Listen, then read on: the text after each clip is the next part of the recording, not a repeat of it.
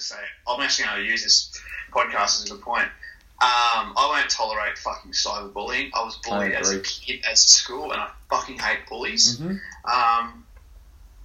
I like practical jokes, so I get that. There's forms of bullying that go too far, and if you're a keyboard warrior and you need to sit behind a keyboard, and I've confronted this certain person face to face on behalf of this other creator, and I'll tell you right now that they cowered when they did it, because they said that if you sit behind a keyboard if you drag down someone else, I won't tolerate it. I can't fucking stand bullies. And I called him out, and he had the funny thing was he went out on social media after it and started calling me out, and he wrote the most perfect summarization of Talking Bread, and I am going to use it in a review because it perfectly sums up the Talking Bread and how I felt when I wrote this story. So, put it as the blurb. Kudos to him for doing that, for starters. That was brilliant. But, I mean, cyberbullying is, and you were talking about how the world we live in, I can't stand bullies, man, and a cyberbully is up there with the top, physical, emotional. Cyberbullying is fucked.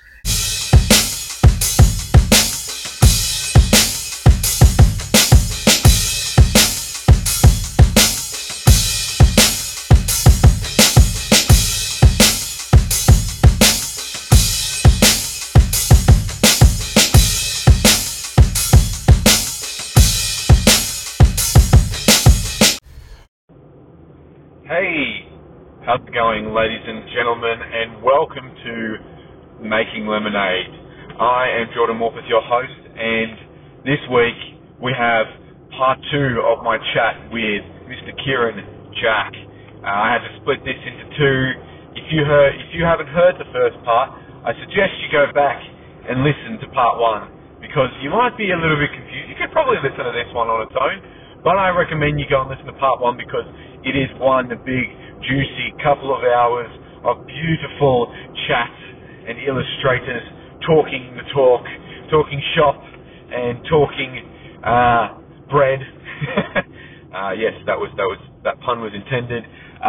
Talking purgatory, talking Kickstarters, talking cons, talking all of that. So I suggest you go back and watch part 1. But if you've already listen to part 1. But if you've already listened to part 1, then what are you doing here? Go and listen to part 2. Yes, you can probably hear my blinker right now. I am driving. I'm headed home from work on a Friday afternoon. But ladies and gentlemen, without further ado, welcome to part 2 of my chat, Stuck in Purgatory, episode number 22 of my chat with Mr. Kieran Jack. Take it away, past Jordan. And I'll be honest, I was lucky to make $100, and I had 2 issues out. I think I had 10 prints and 2 issues out, and I was just like, okay, there's something seriously wrong here, because I had 1 issue out, and I think I made like $500 at Supernova in Melbourne. Yeah. And I think I might have had 2 prints out at that stage. And I was just like, what the fuck's wrong? Like, if I can go to Melbourne and get this much, but Sydney has twice the amount of numbers and twice the amount of guests. I was like, hang on, there's something wrong. I was like, and it's always the situation where I think, no, it's not them, it's me. So I was like, well, what am I doing wrong? I went home and I pumped out a colouring book. I did a shit ton of prints. I think I did stickers. Shit. I was working on issue 3 at the time. I started pumping that out. I have to have more content. To be ready for. And then I think it was 2 weeks later, I was Comic-Con Melbourne. And I did great. It was a great weekend. I made a good amount of money to be able to invest back into what I was planning, and it was just me moving out of that mindset, like, what can I do differently to build this up as a business that's going to be more substantial, and it worked. But it wasn't the fact, like, dragging my feet and going, no one bought anything. I didn't make it. I made maybe $100. It's like, where did you go wrong? Where did you go wrong? What's wrong? Why are you not making any money? Is it because you're not interacting with the people that are coming past? I always was very timid to go and talk at people. I've been going to conventions. I think my first one was back in 2006, and that was Armageddon in Melbourne. Yeah. And I was very timid to go up and talk to them and talk to the indie creators, like I said at the beginning. But if I had someone to say, "Hey man, how you doing? Come over and have a look at my work. Come over and check it." And I wish I had that when I started, because there's every chance I could have been with this earlier down the track than starting it. I feel as I'm starting it later. But I mean, yeah, that's the thing. Like, you've got to. It's not about, oh, no one wanted to buy anything. It's like, well, were you interacting with these people? Were you talking to them? Even if you get the cold shoulder, don't worry about it. Don't let one person bring your game down. No, not at all. No. Sportsmen, don't let their spectators bring them down. Yeah, I honestly I've never had anyone, like, even on Instagram, believe it or not, I've never had anyone say your stuff's shit. Like, I've never, like, people are so afraid of being told that they're bad. But dude, that Supernova was just, the stars did not align for anyone that weekend. It was Chris Hemsworth. It was the moving of the convention. Like, they moved outside, and I'm not afraid to say it either. That was a shit convention.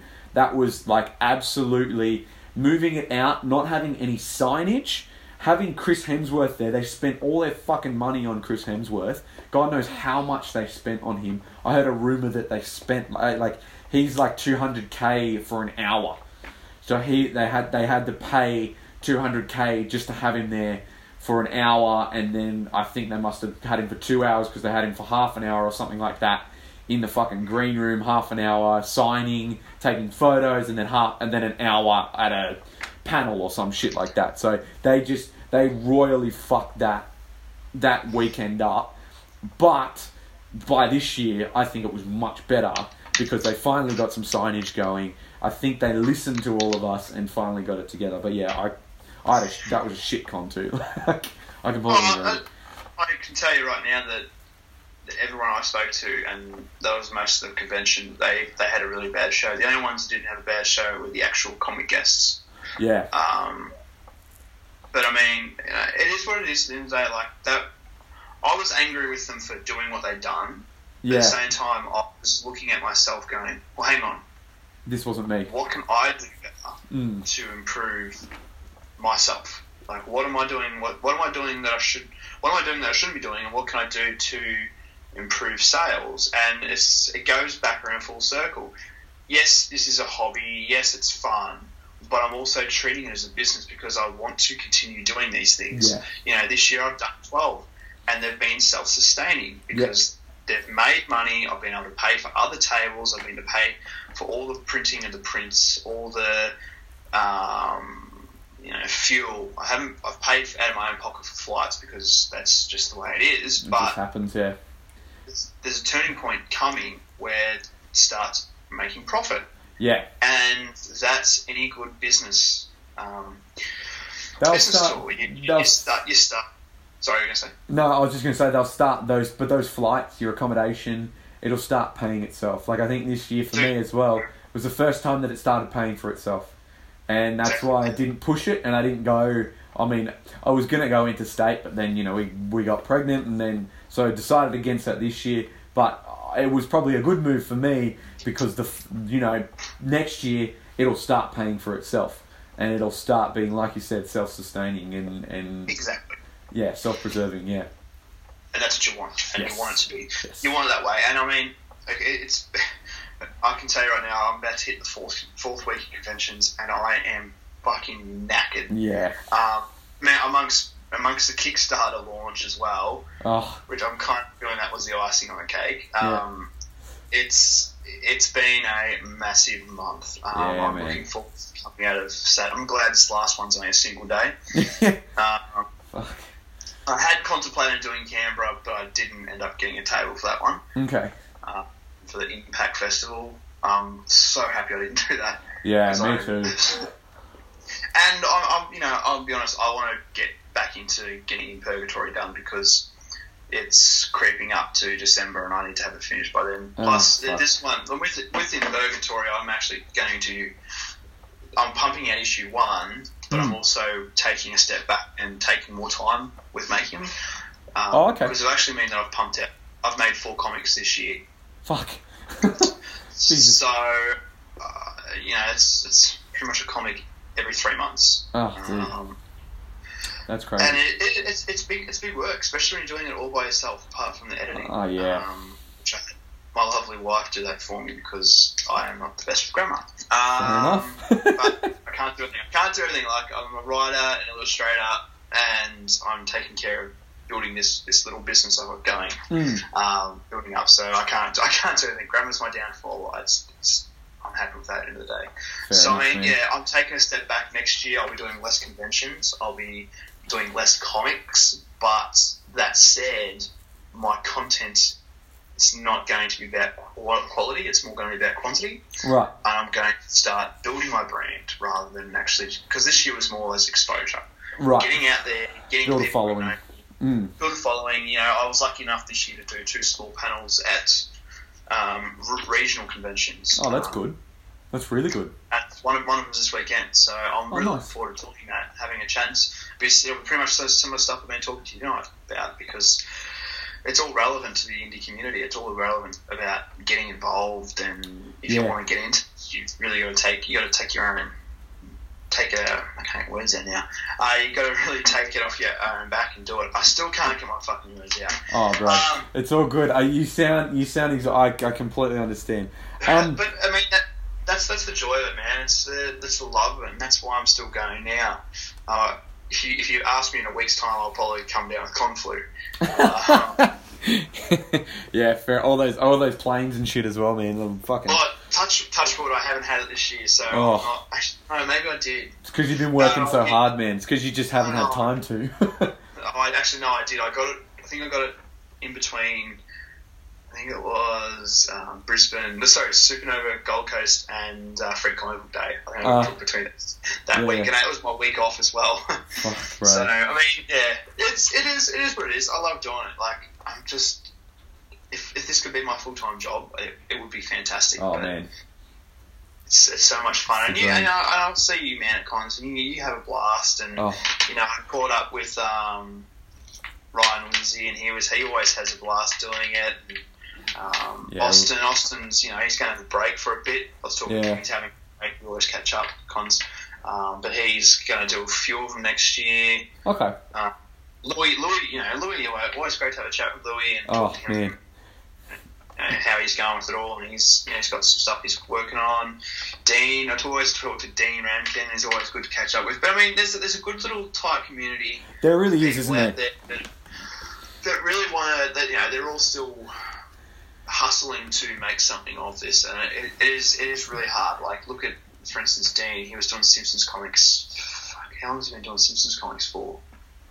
I mean, I can't even think of the number, but he was doing it for ages, and he's. I think that's all. I think Bongo are wrapping it all up now, so he's doing something else now. It's a hard game. It's not easy by any extent. No, and it's not for the faint of heart. Like, there's a. Wow, you say that, but there are a lot that do it, and they faint. That's what I mean. I mean to say, in the sense that as soon as I put myself out, like my first couple of cons, like you, I was very timid and I didn't put myself out there. It's only been in the last couple of years that I've really put myself into that community and made myself another face in that community, and met you and met Jackson and people like Rui and Cam and Austin and all those people, and really it is a very supportive community, and it's a very but there's a lot of those outsiders that do complain, and they don't really go out, and if you're going to do a con, you need to make friends. You absolutely need to, because there's so many people out there that will help to push you forward, that'll give you inspiration, that'll check up on you, and that can give you feedback if you need. I always tell people, anyone, if you want, I'm not the most amazing artist, I'm no Jim Lee, but if you want feedback and if you think that my stuff is better than yours, give me your stuff right now, right on the spot. Show me, let me know, and if you're willing to hear it, I will tell you where I think you can get better. and where Dude, I think you did it yourself at the yeah, last exactly. Like, you did it, and I was like, "Whoa, that was a gutsy move." It man. was, man, Like, and you know what? It hurt. It hurt talking to Summereva and Yarden, but it was worth it. It was so worth it because, like, I didn't love that con. I came out of that con, but I've come out of that con, and you saw me this weekend. I came out of that con so much stronger and so much better and so ready for anything that comes my way that I need to first and foremost enjoy a convention. Like, yes, you need to make money. Yes, you need to, pay your table off, make a following. But the first thing you need to be doing is, like you said, get the fuck off your phone, stand up, and have a chat with people. And because you're selling yourself as well as your art most of the time when it comes to that. And I'll tell you straight out now, I'm not doing commissions anymore at conventions. Really? I might do a rare one. Yeah. But I won't be doing commissions anymore because we're about to have a child and. Oh yeah! Congratulations, by the way. Thank you. Claire's not going to be there as much. She's always been with me at the convention, so it's always been good having her there. If there is a commission, I can kind of work on that while she's selling. Yeah, and Jen's the same. That's pretty much game over now for the time being. Yeah. And I can't. I mean, I might do one or two, but I don't want to have my head down in the paper the whole day. I feel as though I can't give them the same time and effort into a commission because I'm too busy talking to people as well. Yeah. As I could sitting here at home right now doing a commission. Yeah, it's a catch-22. I try to make sure I try to limit it to one a day, at the con. But if you want one, I'll often tell people, I'll take it home. Because that's another great way of doing it. I can take it if you come back tomorrow. By all means, I'll be here again tomorrow, so you can come and pick it up then. Yep. But I don't want to be doing this. And I'm pretty honest about it. Like, I'll tell them straight, I don't want to give you something that's half-hearted rather than being full-hearted. And straight up, I'll tell them it's going to probably cost you a bit more if I do it at home, and I'll send it out to you. Yeah. But I'd be more happy with giving you a product that I feel is properly done. Of course. Commission, stuff like commission covers on the spot, they're so quick and easy to do. Yeah, that's not a problem. Yeah. But doing a commission with someone, like I had someone in Brisbane come up and ask me to do a storefront of a shop they used to own with them as actual cartoon characters, and I was like, that's client work. And I was like, listen, that's a pretty costly exercise. I said, I'm happy to do it outside of a convention, but I can't say that I'd give you a quality product at a con. And time too. That kind of projects, there's probably about 4 hours work just setting all that up. Yeah, easily.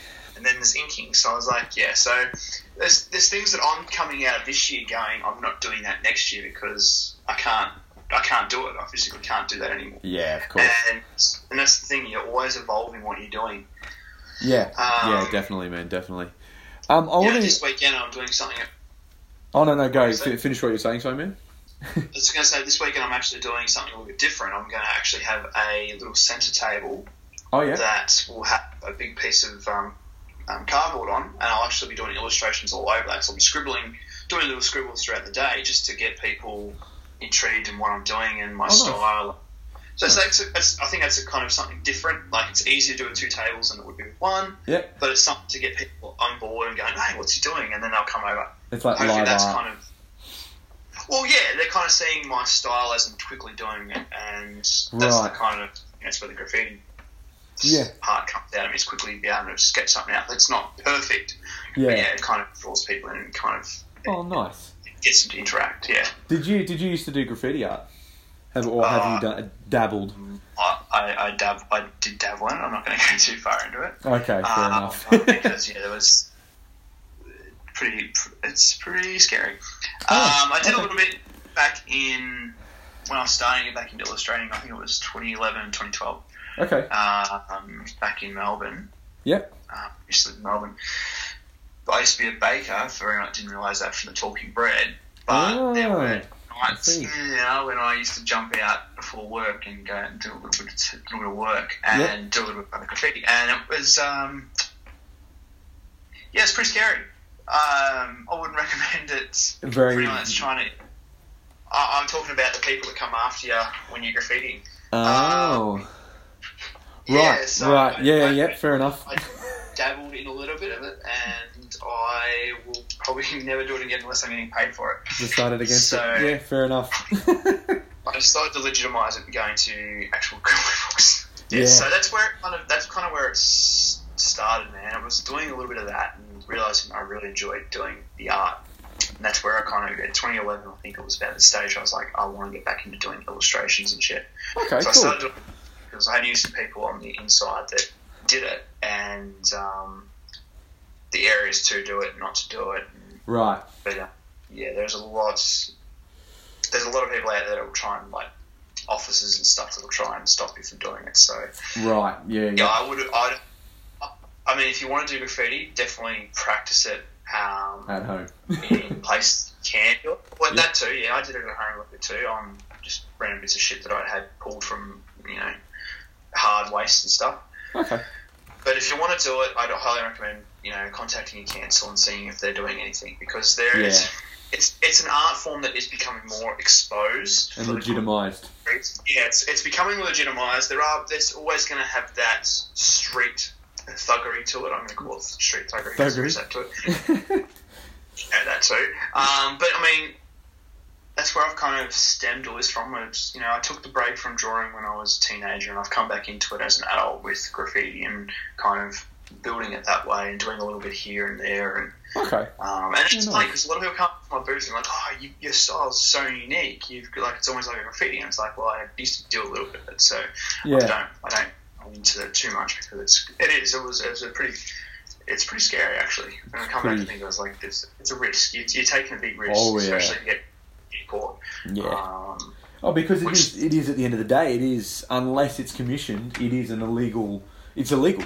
Like it's in most countries and states, it is illegal, and you're running the risk of getting arrested. You're running the risk of even doing it in the wrong place with the wrong people. There might be other artists around that are a little dodgier than you are, and it's definitely real. Yes. There's a very real risk with it, but yeah. That's the real side of it. So I mean, it's all come around full circle, and I can tell you that I've been talking to a few councils around the area about doing some artwork.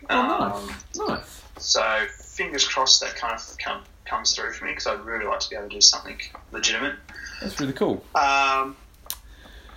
Yeah, nice. Yeah, so that's where it's at. It's all coming up Millhouse. Yeah, it sure is, man. Before I leave you, so you said before I really wanted to talk to you about religion.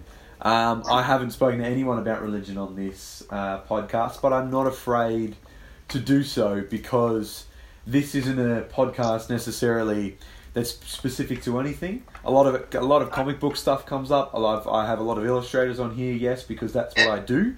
But as creators, we have thoughts about things. We kind of have to, like, to do what we do as creatives. Not unlike actors or writers, we all kind of need to have our finger on the pulse.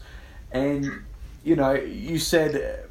Well, I was actually speaking to Jen about this, and she predicted it correctly. She said, because she was raised Catholic, she comes from a big Irish Catholic family, and she said to me, I bet you that Kieran. She said, is Kieran Catholic? I said, I actually don't know. I know that he's very punk rock, but he may very well be. And do you want to talk a little bit about? You don't have to go into too much detail, but let's talk a little bit about kind of, because it sounds like In Purgatory is kind of like your version of Dogma. Like, yeah, I think it's kind of reflecting of Dogma. Maybe a little bit of Preacher in there as well. Oh yeah, yeah. I think more the piss taking of the idea of religion, especially Catholicism. Yeah. So it's a funny story, because if you go back to 2003, it was around 2005. Yep. I was raised in a Catholic family, and they were very Catholic. You go to church on a Saturday, and I always questioned, like, I drag my feet, man. I used to drag my family. fucking go to church. Yeah. But I feel as though there was nothing there. Like you go and sit and kneel and sit and kneel, and I didn't feel like they say you're supposed to feel the presence of the Lord, and it's just there's nothing there. I was like, that doesn't. It's not right. Why am I giving up? Why am I giving up my Saturday evening to go there first thing? Especially as from fucking a young kid to I think I was about 14, 15 when I denounced my faith. Yeah. And I think 15, maybe 16. Yeah, it was probably 16. And there was an incident in my life where one of my very close friends lost his father. He was murdered, and shit. I had it was a bit of an epiphany. I was like, hang on. This is a good person. Why was he taken? I questioned it, and throughout, and so I was like, I can't follow this faith that believes that good people, are taken away like that. There's no such thing as a heaven. There's no such thing as a God that would take away good people, and there was no such thing as an all-powerful thing. That's just it's a fictional story. It has to be. There's no such thing. Otherwise, bad things wouldn't happen to people. Yeah, and there were events throughout our lifetime that had happened, and you're like, well, how does this happen? Why are those people being taken away? Anyway, so as I continued to grow, and I had some friends come out that they were gay, I had some issues with my relatives, my parents also. The fact that they were unaccepting of it. They're like, oh, they're not gay, they're confused. I'm like, no, hang on. They've got feelings.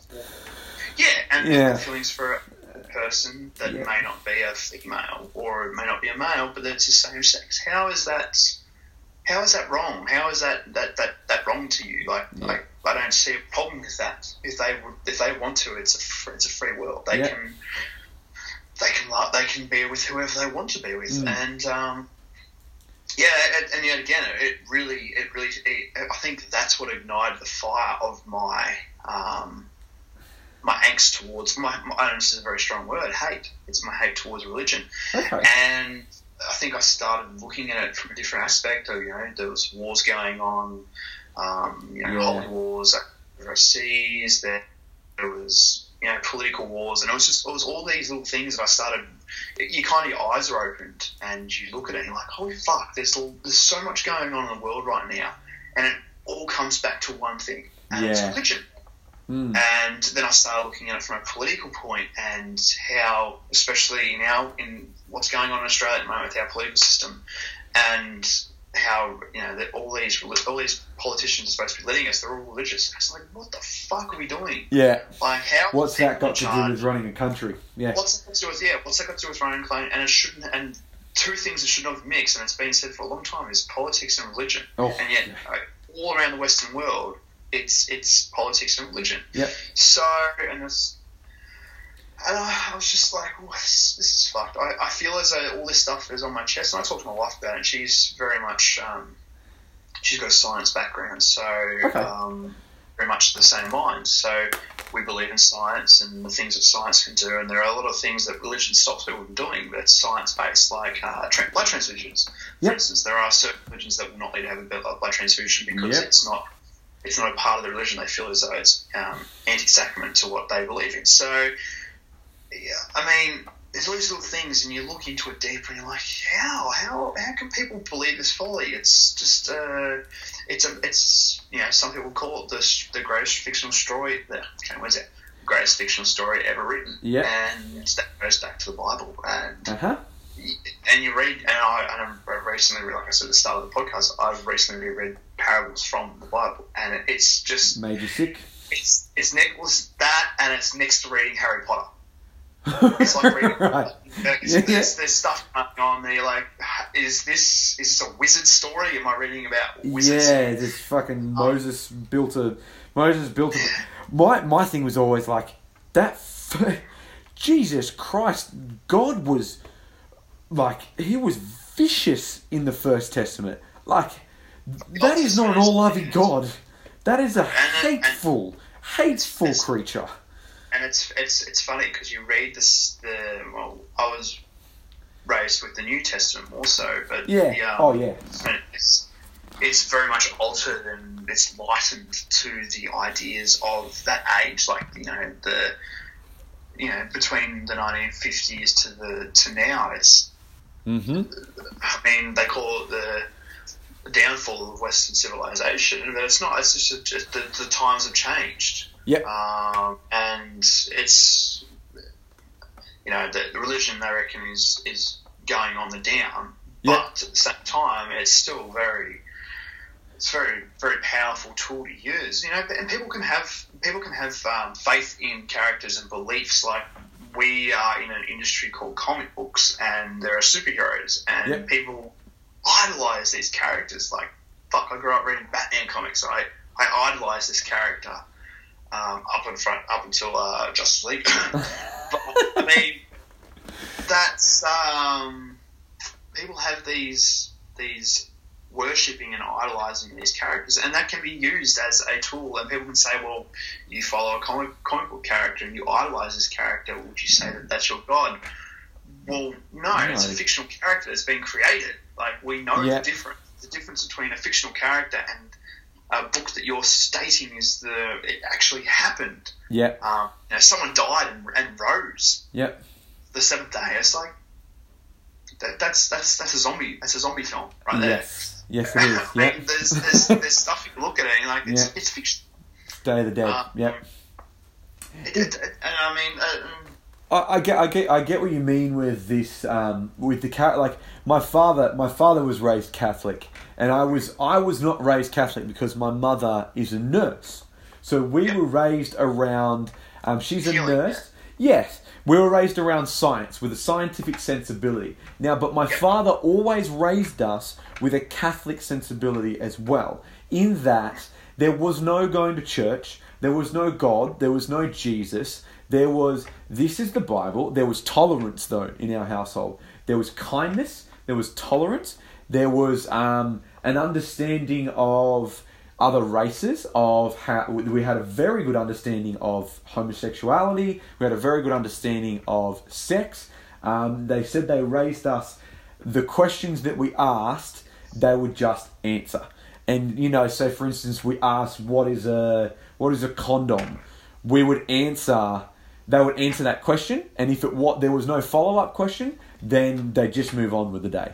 So we were raised in a very open household, because my father was raised in the 60s and 70s with a Catholic mother, and he found it very, quite difficult to be raised that way, and he didn't want to raise us that way. So coming into my partner's family was very shocking to me, because they are very, very conservative. Like, I mean, she's got 12 siblings, so they vary. Some of them aren't and some of them are. But her parents in particular are quite conservative, and, I respect them. However, it's very old world, and it's very, it's very similar to the way you were raised, and I can understand where they come from. And I've never been able to understand religion any more than when I met them. And I'm getting a real understanding from people who go to Mass every single day, who are at church 7 days a week, sometimes twice a day. That's their life. But I'm living Who does that? Who has time to do that? I mean, that's dedication. Like, that's serious commitment. There's something to be learnt about the commitment at the very least, and the discipline to do that is just phenomenal to me. But I mean, you don't even have to look at Catholicism. Catholicism. Catholicism. Yeah. That's it. From the guy that's writing a story about the Bible. Can't get his fucking words out. But I mean, it's not even that, man. Scientology. Scientology was L. Ron Hubbard. He was a science fiction writer. I mean, Jehovah's Witness, Mormon. I mean, I'm not tearing anyone down. No. Particularly. It's my take. It's how I feel about the way the world is and how we perceive the idea of religion. It's how we perceive the idea of death. Yep. I'm very distant from my family now as an adult, and right.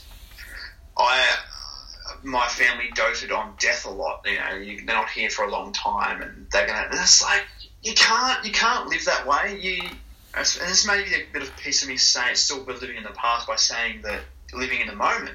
I feel you can't dote in that kind of shit because fuck, I could walk out in front of a bus tomorrow and get hit. Yeah, without you even knowing. Yeah, I could aneurysm. It could be anything. You can slip in the shower. Yeah, I mean.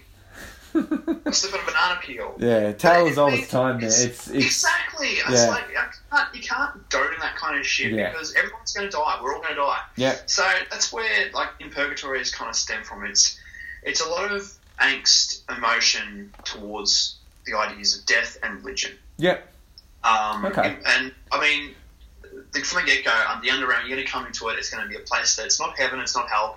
There are such things as demons because there are evil people, there are bad things, there are good people, but it's all one place. It's not determined by what you've done in your previous life. It's one place, everything is. There are going to be demons in it because the personification of demons in the Bible is hilarious. I've done research on certain demons. There's the sex demon. And I am going to... Is that the Jewish sex demon?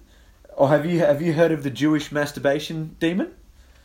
Yeah. Okay, I won't go into too much detail because we might upset some people, but we're already halfway through this conversation, so I'm sure we've already. Yeah, so there are demons that are really like you read the Death Bible, and there's some really fucked up demons, and it's kind of the fear mongering, like they're making them to be worse than what they are. Yep. That came from a time where where church and state were the same. There was no government. Yes. The church was the government. The church was making the laws. The church was trying to keep people in line. It's not dissimilar to the way we get advertisements from the government about certain politicians. It's not dissimilar to the way in modern society where we're pulling things down to bring things up. Like, to really... And it was a time where fear-mongering needed to happen as well, because it was a time where raping and pillaging was happening. So you need to kind of... and someone said this to me about the Old Testament, that they need... Like, even if, say for argument's sake, God existed and God sent a plague upon all men, or he sent the flood upon all men... In the Old Testament, he needed to do... This is what was told to me, was he needed to do this because these were savages. These were not complex human beings. The time period, the only way to get through to them was to really hit them with something that really struck. Whereas nowadays, all you'd have to do is shut down the internet. Like, if God really wanted to stop humans from being assholes, shut down the internet and maybe, I don't know... have a couple of school shootings, for instance. And I'm not saying that that's a good thing, but it would have to be a lot. What I'm trying to say is it would have to be a lot smaller because we're a lot more complex, and we need and to get an understanding of the wrath of God and I can't remember where I started with this, but you kind of see what I mean. No, I totally get what you're saying, and it's I find myself going on tangents sometimes about the idea of religion to my wife, and we have great talks about the idea of it and what it means, and she's the one that's editing these comics, so she's getting the first hand what my angst towards it, how I feel about these things. Yeah. So it's good to talk about, and I feel like especially writing, like Talking Bread for me was on the fly, pretty much. Yep. Whereas I feel in Purgatory, I'm really coming around crafting my storytelling. I'm really thinking about what I'm writing. And the best thing you can do for a comic is research. Yeah, definitely. So I'm taking the time to build this one up. There are going to be subjects that are going to be awkward. There is one issue that I have planned out that does have rape in it. Okay. It's a very hot topic at the moment. Yep. But it's interesting because I want to have my partner write it, the part, because it's a female character, and I can't understand what it's like to be a female. No, not at all. And be pressured. And she doesn't know what it's like in that sense. But I've got a friend who actually works with these kind of situations, so I've got a bit of insight, and she's going to give me a bit more insight into what the situations evolve and what happens and how those people feel after.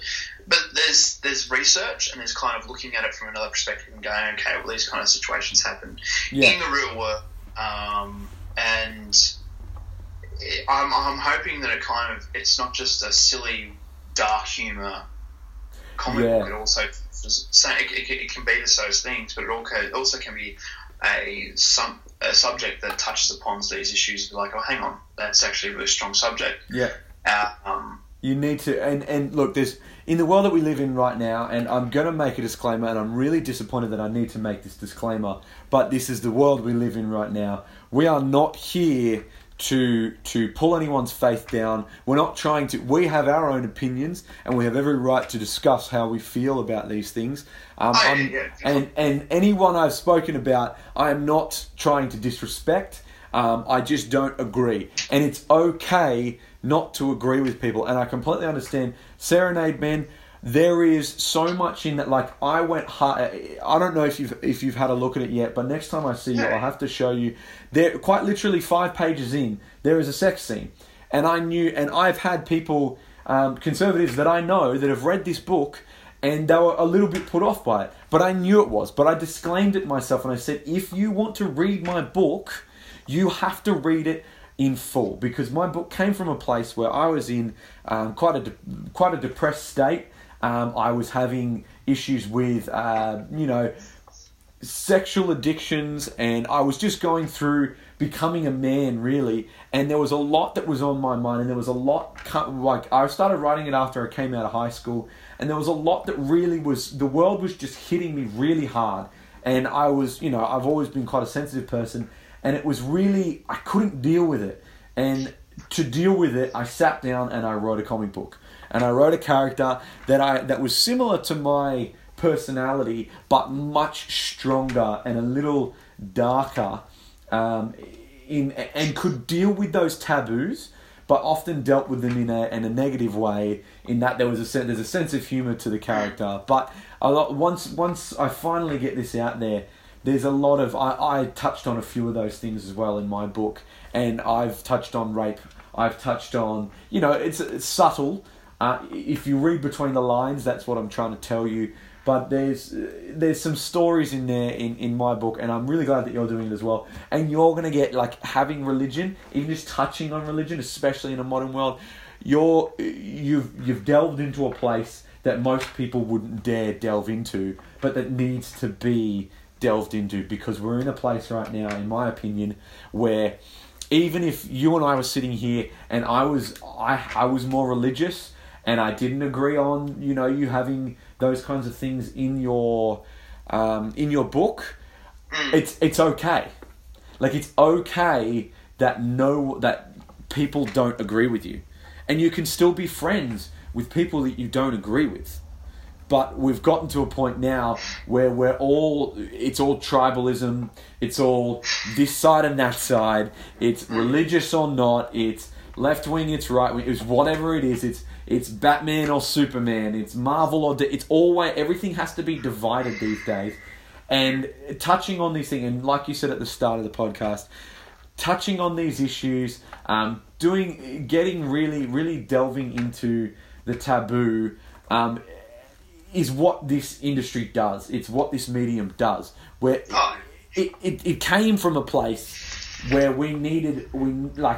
something else needed to exist to help people get through a really dark time in human history, and it has always been there since for people to help people express themselves and get through a very dark time in human. And I think we're in a place right now where I'm very happy to be alive, but also very concerned that the pendulum has swung so far that we're getting to an old worldly, this tribalism, side versus side, and I think religion plays a very big part in that. And unfortunately, like you said, I don't know why religion and politics have to go hand in hand. It's something that we need to move on from, and we need to really let go of, I think. Yeah, I mean, it's interesting. Like, recently I've just even experienced cyberbullying. Fucking hell. And I mean, this wasn't personally me. This is one of my good friends. He actually had it happen to him from a previous artist. I'm not going to name names, but Right. I'm actually going to use this podcast as a good point. I won't tolerate fucking cyberbullying. I was bullied as a kid at school, and I fucking hate bullies. I like practical jokes, so I get that. There's forms of bullying that go too far, and if you're a keyboard warrior and you need to sit behind a keyboard, and I confronted this certain person face to face on behalf of this other creator, and I'll tell you right now that they cowered when they did it, because they said that if you sit behind a keyboard if you drag down someone else, I won't tolerate it. I can't fucking stand bullies. And I called him out, and he had the funny thing was he went out on social media after it and started calling me out, and he wrote the most perfect summarization of Talking Bread, and I am going to use it in a review because it perfectly sums up the Talking Bread and how I felt when I wrote this story. So, put it as the blurb. Kudos to him for doing that, for starters. That was brilliant. But, I mean, cyberbullying is, and you were talking about how the world we live in, I can't stand bullies, man, and a cyberbully is up there with the top, physical, emotional. Cyberbullying is fucked. And this certain artist, he is, when I called him out on this situation, he fucking cowered like a little bitch. Wow, okay. Yeah. Edit that name out. I will. I'm just going to quickly make a note of that. This person was a very, very, very nasty piece of work, and I've put him back in his place. But I mean, there's no need for it. And it goes back to what we were talking about at the start. There's no need for this kind of negativity that goes in the community. Especially from a community that should know better.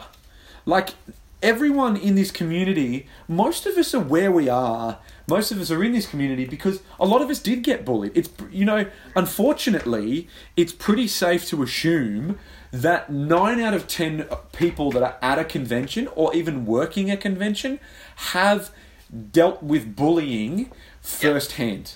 Because that's just what it is. It's just kind of, unfortunately it does, but that's just what it is. If you're a comic book fan, you've probably been bullied. Maybe not now. I don't know what it's like to be at school now.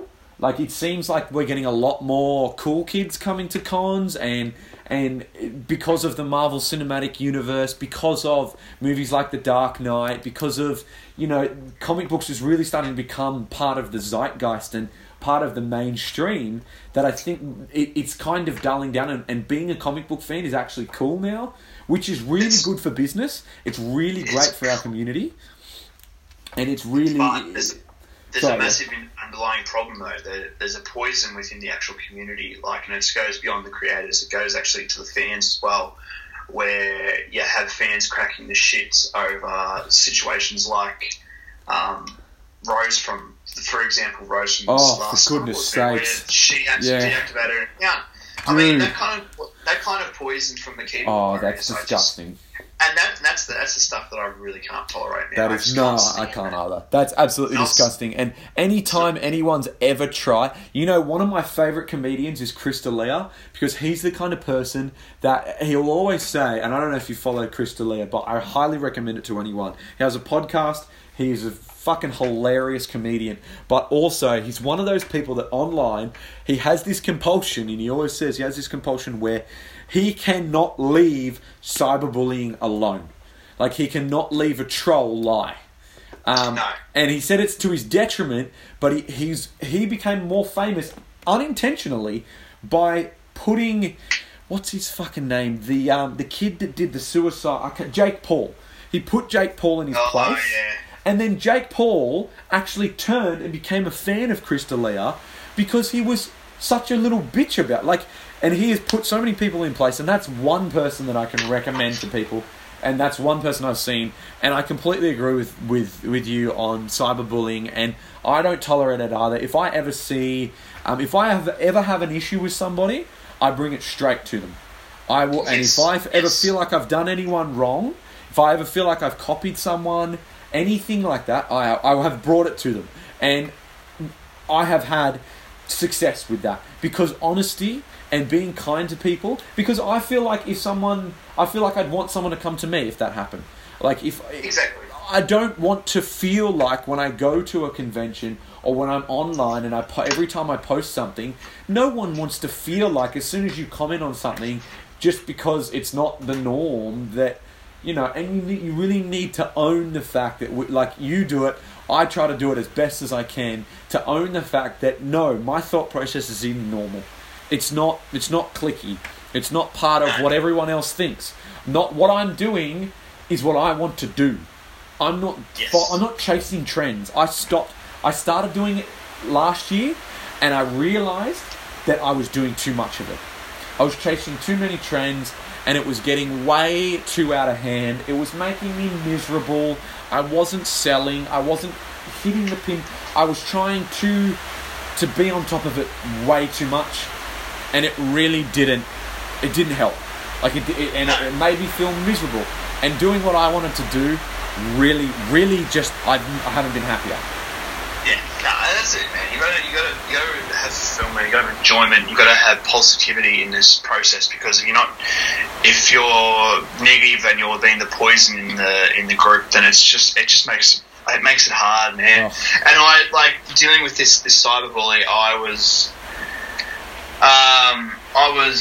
it kind of dredged up a lot of personal feelings I had from bullying, and I was just like, holy shit, like that's been nested away for so long, and it kind of, like, it felt good to put him back in his place, by confronting him head on. Yeah.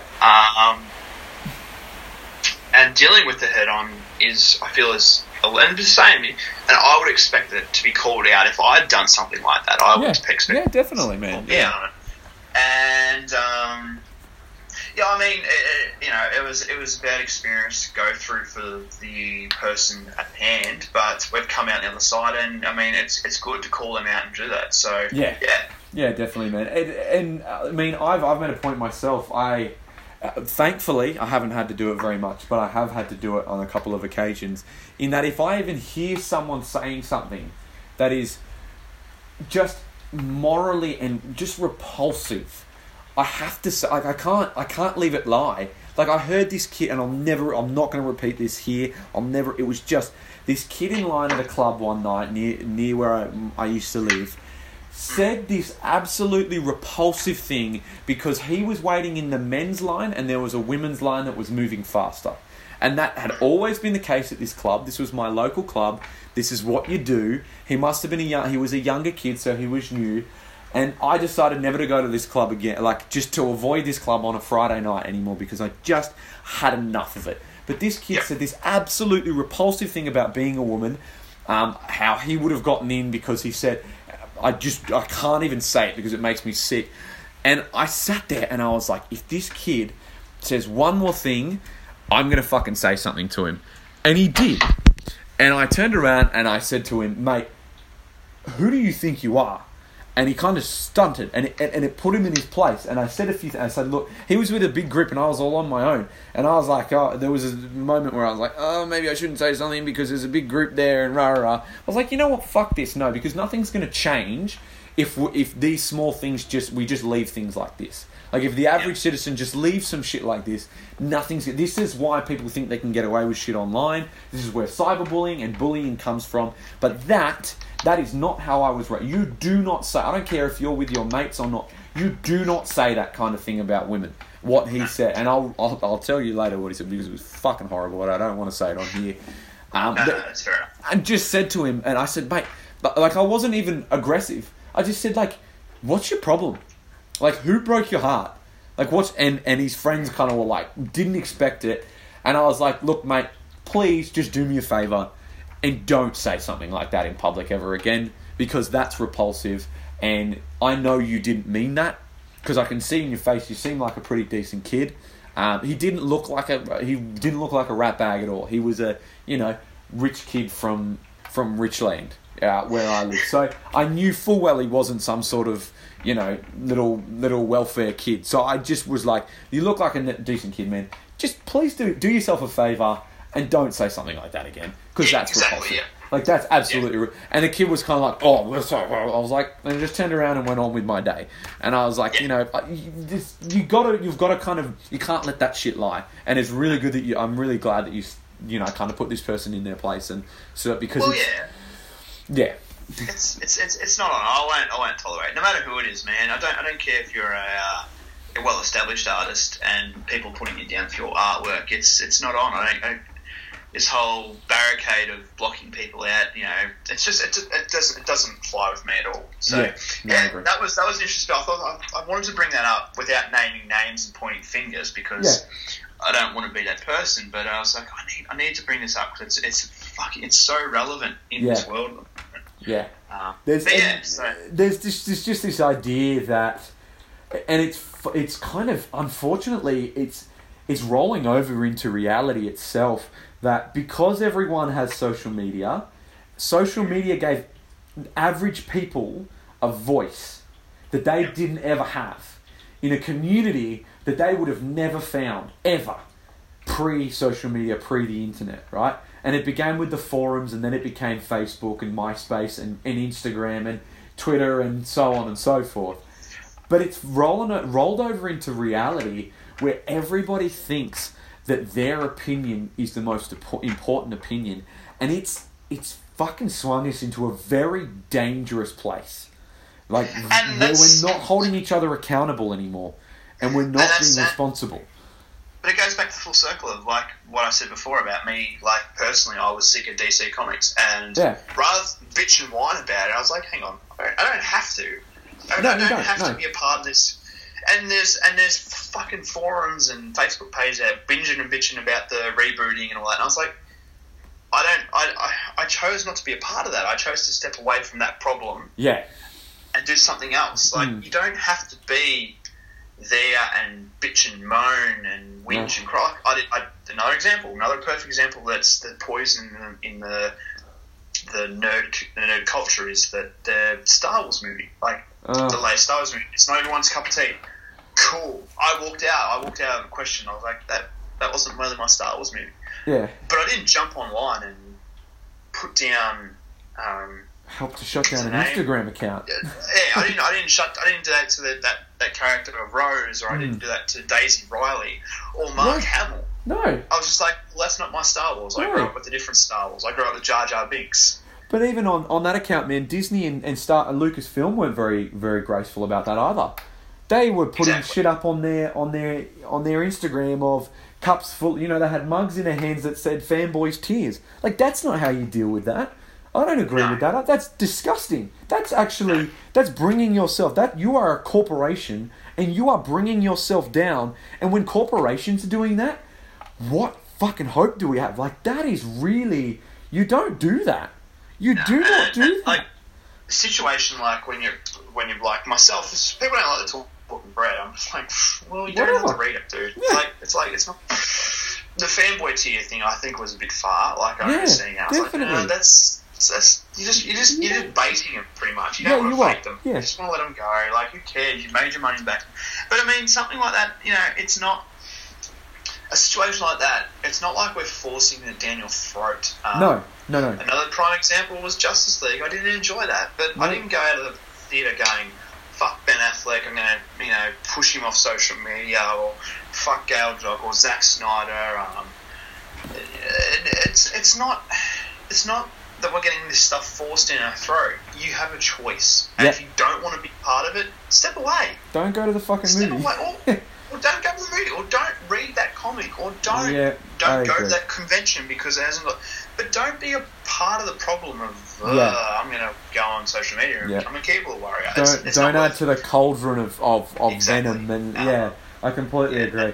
And unfortunately, the ripple effects of a Last Jedi, it affects a Han Solo movie. And you know what, man? I completely think that Han Solo, that Solo standalone, was one of the best Star Wars movies ever made. And nobody went and saw it. It was fantastic. It was a fun movie. I'll admit, I really enjoyed it. I was very anxious going. I was like, oh, how's this going to be? Is this going to be, the final nail in the coffin for me for Star Wars? And I walked out thoroughly enjoying that, unlike with The Last Jedi. But I didn't like. even I don't even think I posted about Last Jedi. I think I just like I talked to a few mates and seen it, and they're like, "Oh, what do you think?" I was like, I don't think it was for me. I don't think it was my Star Wars. I actually think that maybe I've either grown up or it's a different audience. Yeah. But I went and seen it a second time, and I was like, yeah, I there's things in it that I don't like that doesn't feel Star Warsy to me, but that may be just because I've grown up watching the original 6, and well, we call it the original 6 now.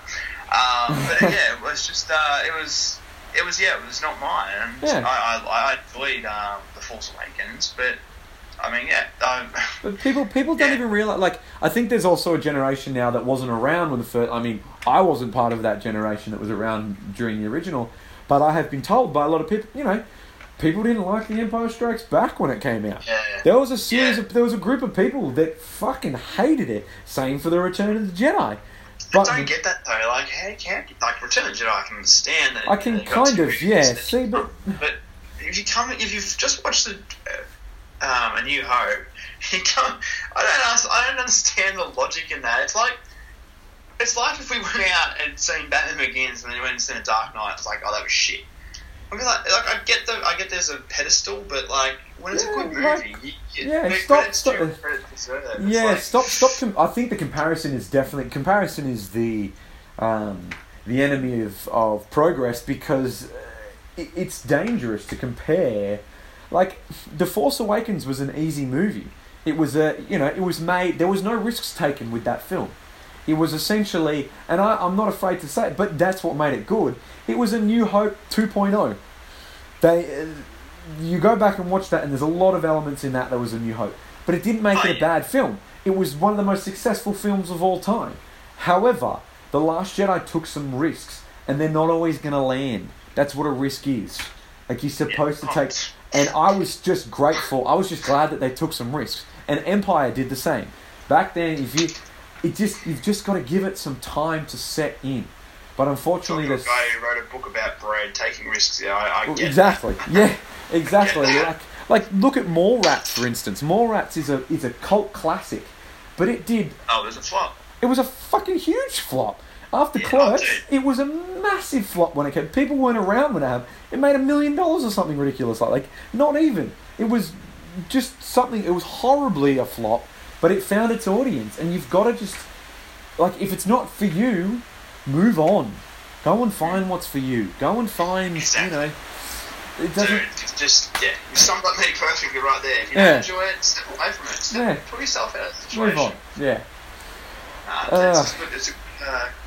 It's good analogy there, mate. Yeah, it's just, you can't, and you can't do what everyone else is doing because you're not going to stand out.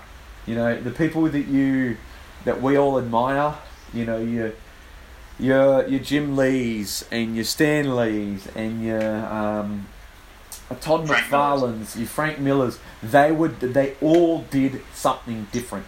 And there's people that didn't like them, but I will attest, I do not get to Serenade without reading Sin City. Like, it can't. Serenade cannot exist in my story, in my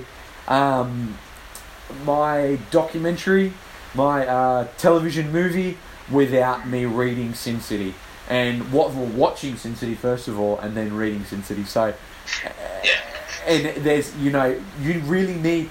If we want to stand out, you need to push the boundaries. Stop going for what everybody else is doing. Stop chasing trends, because that only lasts for so long. And you can't get a following that's going to follow you for what you do and what you love to do if you're not doing what you love to do, and you're not doing something different and not following trends and kind of being ahead of the curve. So that's kind of always been my philosophy. Man, you hit the nail on the head there. You hit the nail on the head, definitely. Yeah, you're definitely one of those guys.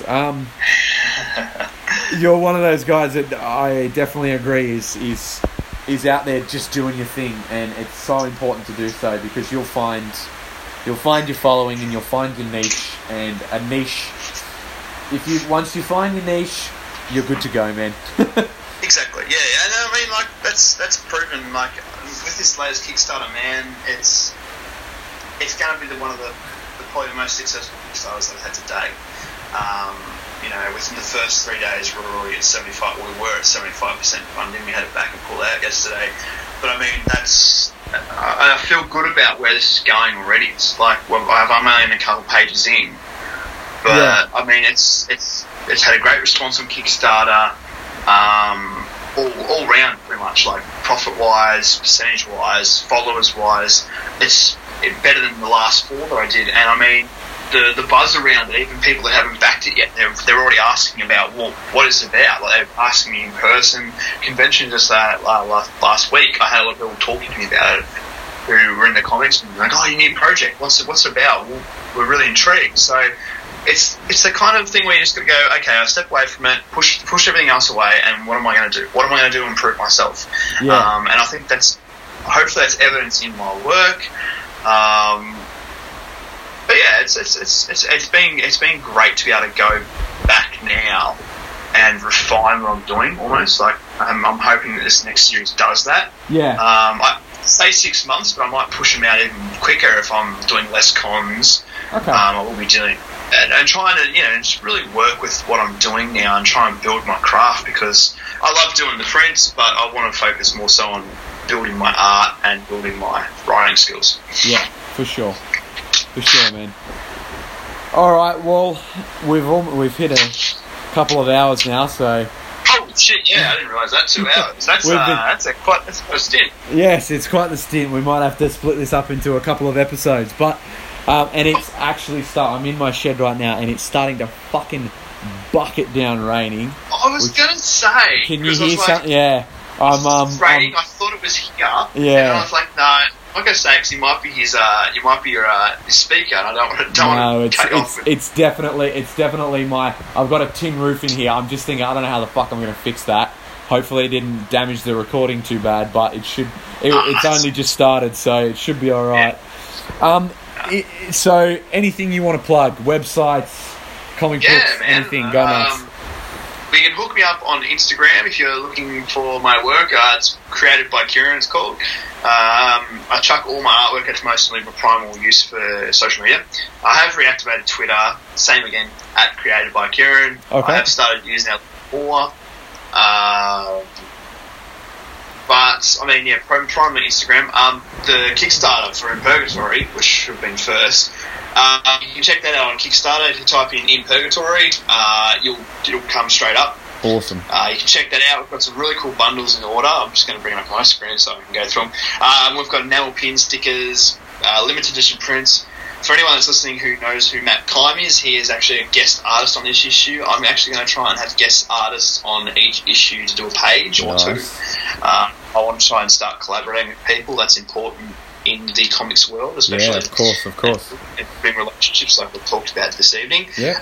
But yeah, it's like really I've got some really cool stuff in order. I do have some extra things that I'm going to be adding when we hit the midway mark. Yeah. Especially goals. Hopefully, if we get the funding, which looks like it's going to happen.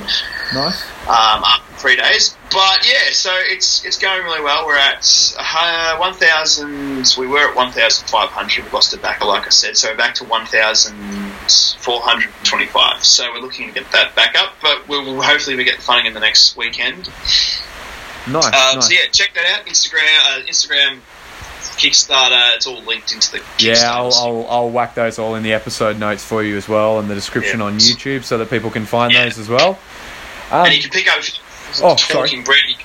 You can pick up the Talking Bread on halftoneproductions.com.au. All my artwork and prints, and I'm going to start throwing actual original art up on there too if you want to check that out. Awesome. See what it's all about. Awesome. Well, and that's it. You've got you're real good at plugging, bro. I'm gonna give you. You're better than me. I've done it a couple of times. I always forget shit. So I'll whack all that on the episode notes. That you can find that in the description. Thank you, man, so much for finally coming on. I know it took a bit of messing around, but I think I have to go and help get the little one in bed if I can get through this rain. It's definitely feeding time for dad and sleep time for mum. So thank you so much for being on, man. And I'll talk to you soon. Too easy, dude. Thank you. No, I know that I can't make you stay. But where's your heart? But where's your heart? But where's your... And I know there's nothing I can say to change that part. To change that part.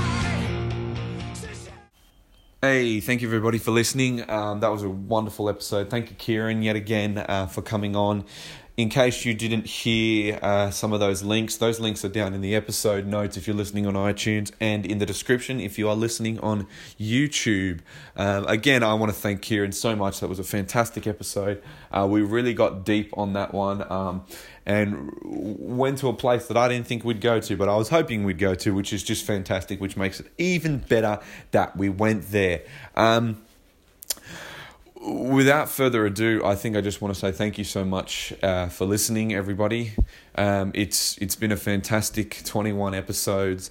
I'm having so much fun doing this, and I am not stopping anytime soon.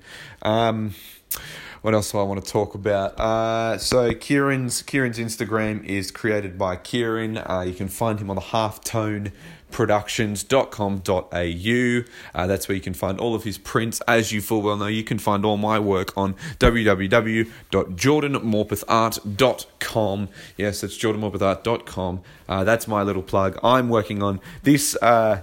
This episode really inspired me, and as Kieran always does when I have a chat with him and I catch up with him, as I did over the weekend at Oz Comic Con a couple of weeks back, he's really inspired me to get back into Serenade and back into writing and illustrating my graphic novel, and that's what I'm going to be doing. And my plan is to have Serenade Volume 1, Book 1, done and dusted, all 8 chapters by next year. So I'm slugging through that. I'm trying to get that done. I'm trying to get more content out to you guys, get more podcasts. If you ever have any ideas of who I should have on here, I can try my hardest. Any of my friends, I'm trying to get all my friends on here. However, ladies and gentlemen, thank you so much for listening. I have been your host, Mr. Jordan Morpeth. And if you like this episode, please ensure you share it with your friends. Please make sure, if you're listening on iTunes, to give us a review. That really helps us get up into the newer noteworthies and all the and really get the podcast following a lot bigger.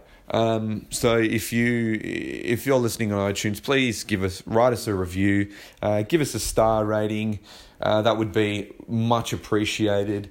If you're listening on YouTube, please make sure to share, comment, like, subscribe, all that fun stuff.